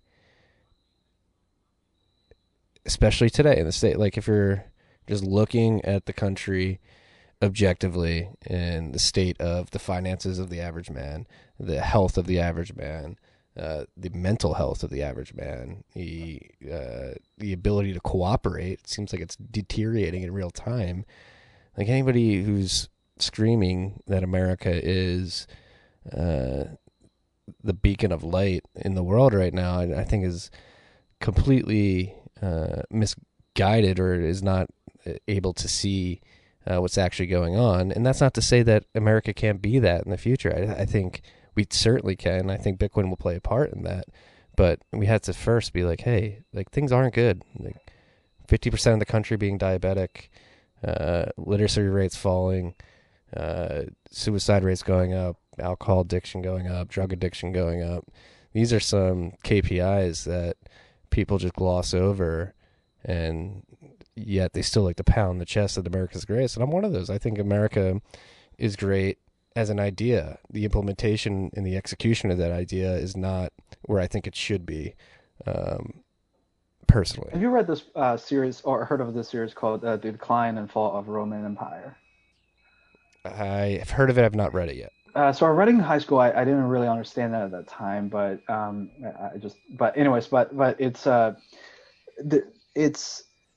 but one thing that stuck with me is that every complex thing that overextends itself is going to shrink. I think, and I think there are a lot, much smarter people than me have made these observations about the current state of America, especially being filled by this much convenient communication technology that sort of serve as double-edged sword. A lot of the emotions that are supposed to be contained to just one single individual they propagate at much larger magnitude, and as a result, through Facebook, TikTok, or Twitter, anger or frustration or some negative energies, they get spread very much easier compared to back in the days when you have to write a letter to somebody. And I think that changes the very fabric of how society gets structured and how they manage this kind of collective swings of emotions. I don't really know how this is going to end, and it definitely troubles me sometimes to think about, all right, how am I going to raise my 5 kids, which I haven't discussed with my wife yet. Boss. I'm pushing for 5 too. I'm getting some pushback, I think I'll be successful. Yeah, same. um, in a world of TikTok, right, where soft porn is just transmitted much easier. I don't know, right? But again, every generation faces this kind of problem. I'm sure when newspaper first came out, they were like, all right, how are kids going to grow up with so much news? Yeah, but are the problems compounded by orders of magnitude as the technology grows at that pace too? Like TikTok, let's go Facebook, Twitter, TikTok, Instagram. Yeah, they're really skewing incentives for individuals to exert and exude fake virtue at the end, or to exude a certain virtue, whether it be, hey, I look hot as shit and this is what people like, or I'm a woke capitalist, this is how you need to treat other people, or how you view other people. I don't know what I'm trying to get at. Like, there's something I'm trying to get at here. I can't articulate it as well as I'd like to, but there's that push and pull. And so I guess what I'm trying to get at here is a question: is there going to be like an all-out cultural war over values? Like, what do we value as society moving into the digital age? Do we want this degenerate, hedonistic culture driven by clicks and likes, incentivizing certain actions? I think TikTok makes people do weird things. Definitely makes people do very creative things, but there was a TikTok craze a couple weeks ago. Dudes were seeing how many hot dogs they could like fit in their mouth. It was like, why are you doing that? Sounds like Bitcoin Cash. Right? Is it productive? But then how also big is my block? Yeah, but then also the digital age provided Bitcoin, where individuals like you and myself, and not to say that it's hard to sit here and be like, yeah, what we're doing is more worthwhile than the TikTokers of the world, but I would argue we probably believe that, and the digital world has presented that opportunity too to focus on this type of future. And I guess the point I'm trying to get here is the tension of those two. I guess it's a difference of time preference, right? Like Bitcoin demands very low time preference patience, where TikTok, and I'm guilty of it on Twitter, the like retweet chasing on Twitter is very high time preference. I don't know what I'm trying to say here. I'm just putting this out there. Yeah, so I think the double-edged sword of these kind of communication technology that brings us closer is inevitably that assimilates us, right? So it's like a school of fish, or a school of germs that tend to live very close to each other. Is that when we start to bounce off expectation of each other in such a close distance, then we start to inevitably start to wear these shells more often, especially for younger and younger generation, because these shells are what they really are is just a mirror of what we hope that others perceive us. But whereas when these communication tools are less efficient, obviously you talk to your loved ones much less frequently, but you have a lot of time to keep to yourself. You have a lot of times to reflect on your inner world and develop your spirituality, with the lack of a better word. But now with the distance so close, when the frequency of these reflections so high, that you are constantly shaping yourself according to others' expectations. And I think that's what that makes the next generation so different from our generation, and us so different from our previous generation. Well, I think it's a very good point, and I guess part of what I was trying to articulate there is, will individuals try to cater to what others think about them, or recognize that they're being manipulated to cater to that type of interaction, and exert some self-restraint to look within and control yourself and your image of yourself, and not let others dictate that. Yeah, I mean, I don't know if you've paid attention to this, but recently there's a NFT craze. I mean, NFT has happened several times on Ethereum, but there's a recent craze. Started on Bitcoin, rare pepes. All right. Yeah, for sure. Yeah. But recently, the most I'm talking about the most recent NFT craze is just what's being made popular are just these people who sell thirst traps. I mean, Thirst thirst traps. traps, and I mean, I don't know how to comment on that, but and I mean, I don't blame them for doing that, but it's I don't know, man. I have very mixed feelings about that. I have very strong feelings about it. I think it's low level. It's low effort, low level. And again, I guess it goes back to the Eleanor. It's attributed to Eleanor Roosevelt, but I think Aristotle may have actually originated the phrase. And again, I don't want to sound like a pompous asshole, pontificating, thinking that I am virtuous because of what I'm focusing on. It's going to come off that way, but whatever. Small minds talk about people. Average minds talk about events. Great minds talk about ideas. When you talk about thirst traps, it's like, what's the idea of it? Is there an idea behind a thirst trap? It's just purely instinctual, viewing people as objects, and I don't think there's any rhyme or reason or particular thought seed that thirst traps are trying to plant in people's heads. No ideas that are trying to be implanted other than, do you want to fuck me, and will you give me engagement, and will I make money from that? Yeah, it's a mind hack, right? It's a way to grasp attention in the fastest way, but at the same time, you pay a cost, right? You pay a price for that. So at the end of the day, if people are for some reason happy with their choices, then it's their choice. But that's good. I guess that's the other question we have to answer. Are most of these people genuinely happy? And I think the data would show that no. Increased use of social media is actually driving depression rates higher and self-harm rates higher, particularly in younger generations, particularly in women who are younger, which is scary. I think if you look at the data objectively, it's not leading to a better quality of life. The quality of life you see in the Instagram picture is not what's happening in reality most of the time. I think that is coming to light. Yeah, and so I see a huge appeal to the practice of Zen, especially in the modern age, right? Because I think a lot of that has to do with a relentless focus on reality of what's real, just cutting off the illusions.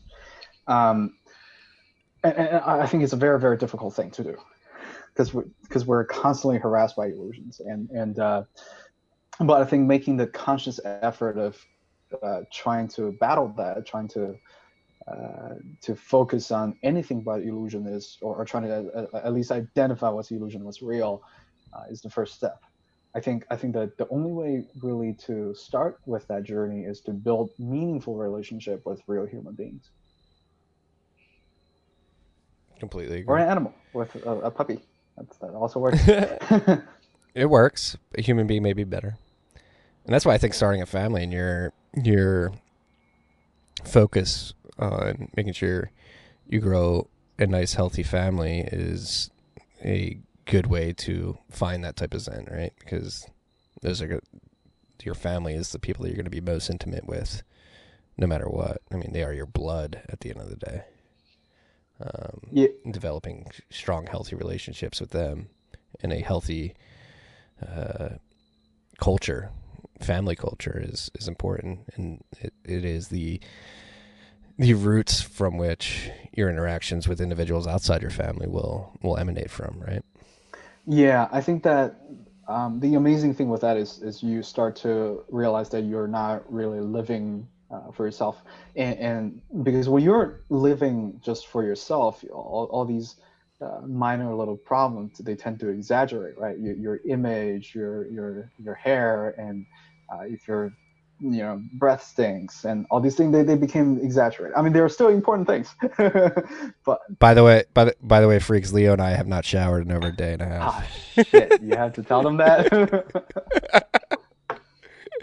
Leo was worried that we were going to be video recording this because he hadn't showered I won't say the exact period of time, but I let him know that I am right there with you. It's been over a day since I last showered too. It's been a while, yes. But We're busy men. We're busy men.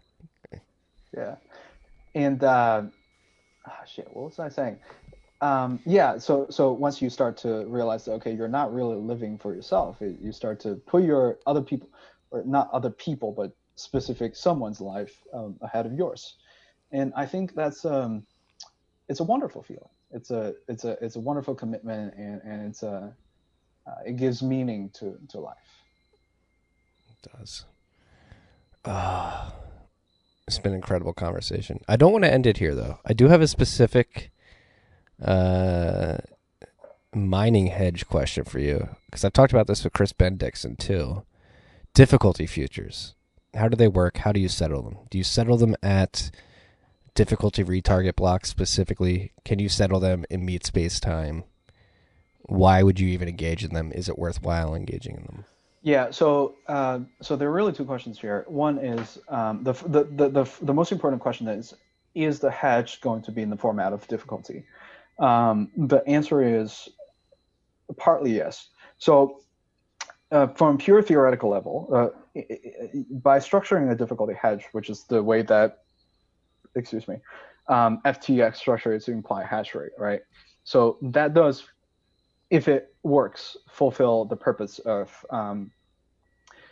the other leg of the function. But the reality is that it's not the right product to attract speculators, or it's not the right product to attract buyers. So the logic is very clear for miners why miners want to sell it, but it's not clear for why speculators want to buy it. Unless, because the barrier is that it's very difficult for someone without insider information to mining supply chain to have a good understanding of what's going to happen next several months. So unless I'm talking to manufacturers all the time, or secondary markets all the time, I'm not confident enough to trade the other side of this product at scale. So I think when designing a product like this, people need to be a little bit more creative. I think it needs to be it needs to satisfy two purposes, right? One, it needs to be a perfect hedge for the miners, so that miners know, oh, if I participate in this market, I'm hedged. And on the other side, for speculators, oh, this is interesting product for me to spend time speculating on versus some kind of shitcoin on some other, or perps on some other exchanges, that I can actually make money off of this product without having to be friends with Jihan Wu. Right. So that is the core of this question. And I don't have answer to how to design this product, but I have some vague ideas which I'm not willing to share publicly. And but I think this is the most this is precisely where if someone figures this out, then this is the part where people are going to be, aha, you can do it like that, and that's a very clever thing.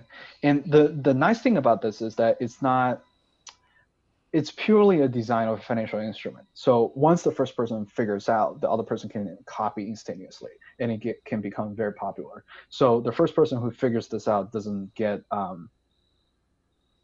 copyrights to it, you know. Mm-hmm. But to answer your question, I think simply by offering difficulty futures is not enough. It's not interesting to trade. And the second question, whether it can settle according to blocks or settle according to meat space, I think as long as we're still interacting with electricity providers who are charging the bill on a monthly basis, I think the thinking in meat space terms is inevitable.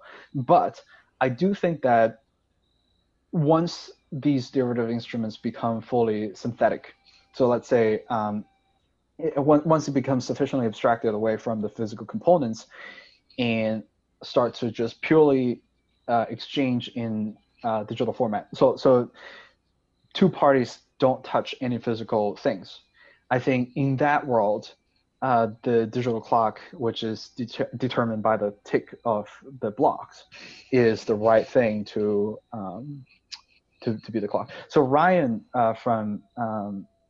who used to work at Multicoin, Ryan Gentry, he left, but he wrote a very interesting paper called "The Separation of Time and State," that touched about the role of digital clock briefly. And there was also an old paper called I don't remember the title exactly again, the time something something of proof of work, but basically compare proof of work to a decentralized clock. Yeah, that was Old paper. Yeah, it was Kabrutsky or something like that. Yeah, some guy whose name started with G. Yeah. Yes. We talked about this in the episode with Crispin Dixon Freaks, if you remember that. But no, it just makes sense to me. Like so if you were to attempt to settle a difficulty feature based off quarterly, today we're recording this September 30th, like end of the quarter. Like we're between two difficulty adjustments. Like, do you go by what the difficulty adjustment is now? Or since the last difficulty adjustment, there has been a change in hash rate on the network, whether it be positive or negative. We'll find out in a few hundred blocks, but there is that delta there between what it was at the last difficulty adjustment and what it will be at the next adjustment. And can you calculate that accurately enough to give investors confidence enough to invest in a meat space settled difficulty feature? I'm not so sure. Yeah, so if I were to design a product like this, I think it needs to drop the miner talk, right? Obviously, first of all, because the reason I think that's necessary is because I think the logic for miner is very clear. It's much easier for miner to subscribe to this than for speculators to buy this. I think it needs to start with the perspective of traders. It needs to start with the perspective of funds who are trying to put a large position in looking for a discounted Bitcoin. So it's not a question of what is being sold. I think it's the question of what's the language here? Like how do you structure this product in a way that the exposure is interesting enough for the buyer? Because it's going to be interesting for miners, because miners are at a corner. Yeah. In a corner. Sorry. I'm not a native speaker. No, in a corner, but I'm just trying to think of how this changes the dynamics of this type of contract. So we think of temporal time, the way we view it here in meat space versus the way time's viewed on the blockchain. It's really a mind fuck. And how do you bridge the two? Or do you even bridge the two, or just pick one over the other? Yeah, so I think what's cool here is just to follow up on your observation. I think we're at the threshold of realizing that we're transitioning from a carbon-based life format to a silicon-based life format. Right? So we're that, and feel several minutes ago, your question of what's the role of our generation, I guess.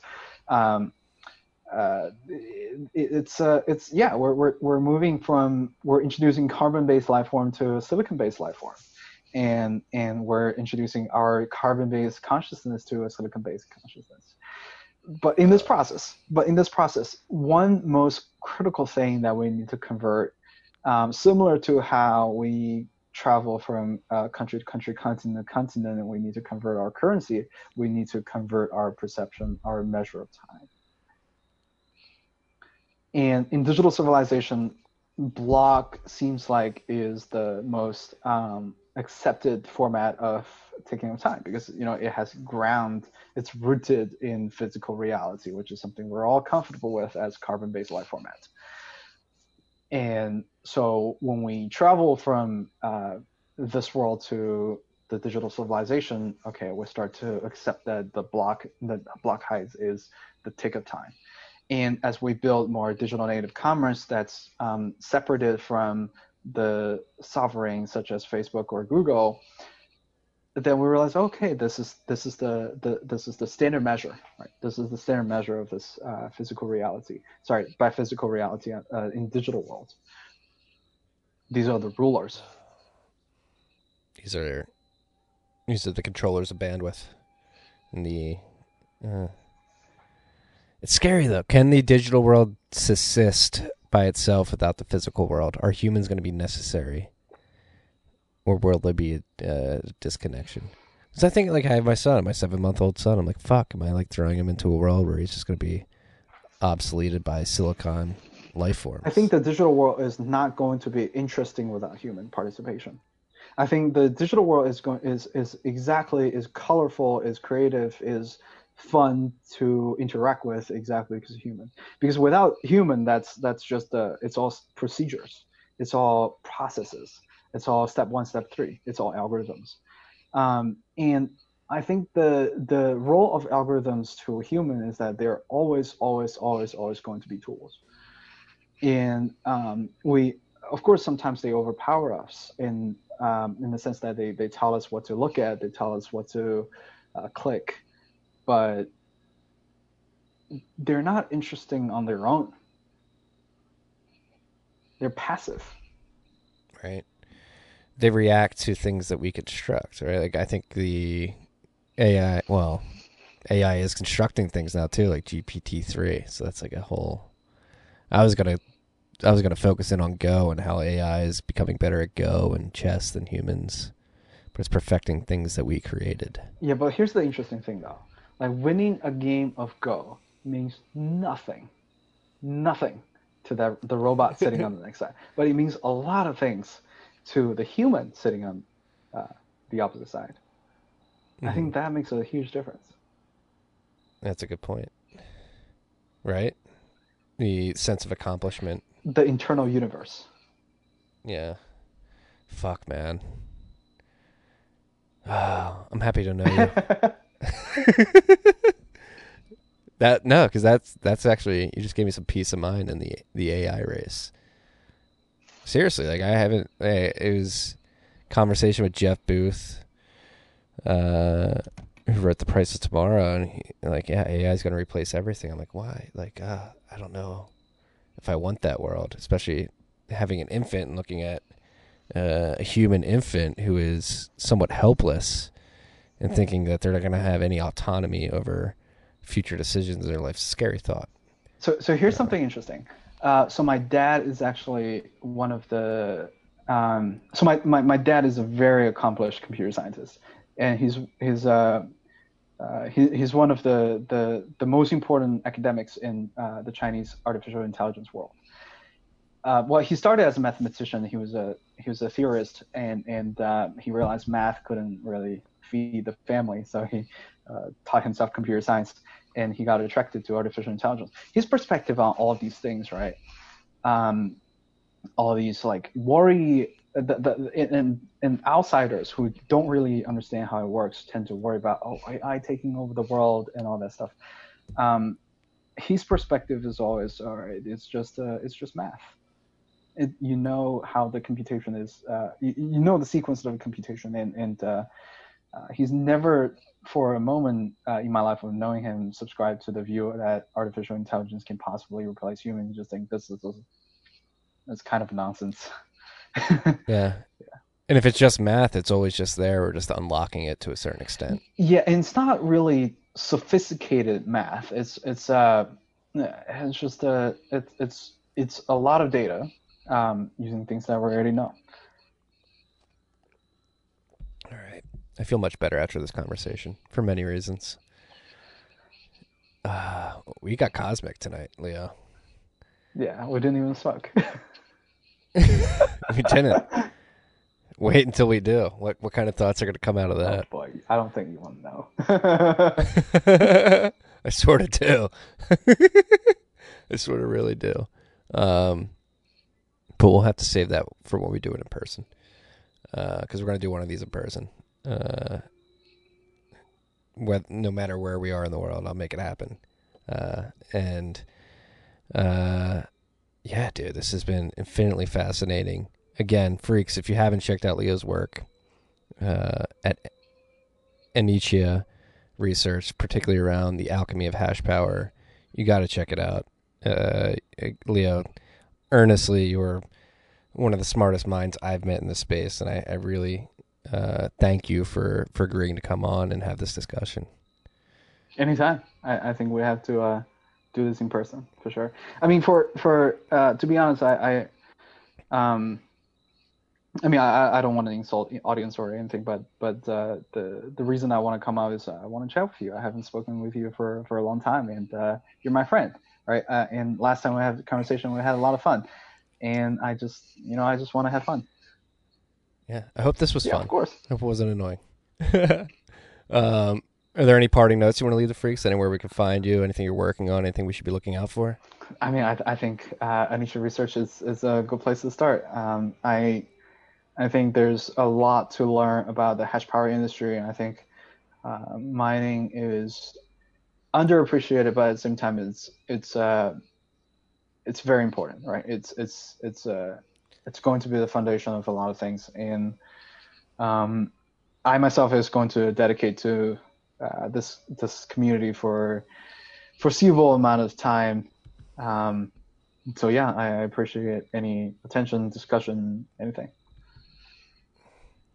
Leo, thank you again for coming on. It's always fucking incredible, and I can't wait till we smoke a joint and get even more cosmic than we did tonight. Fine. That's all we got this week, freaks. Peace and love.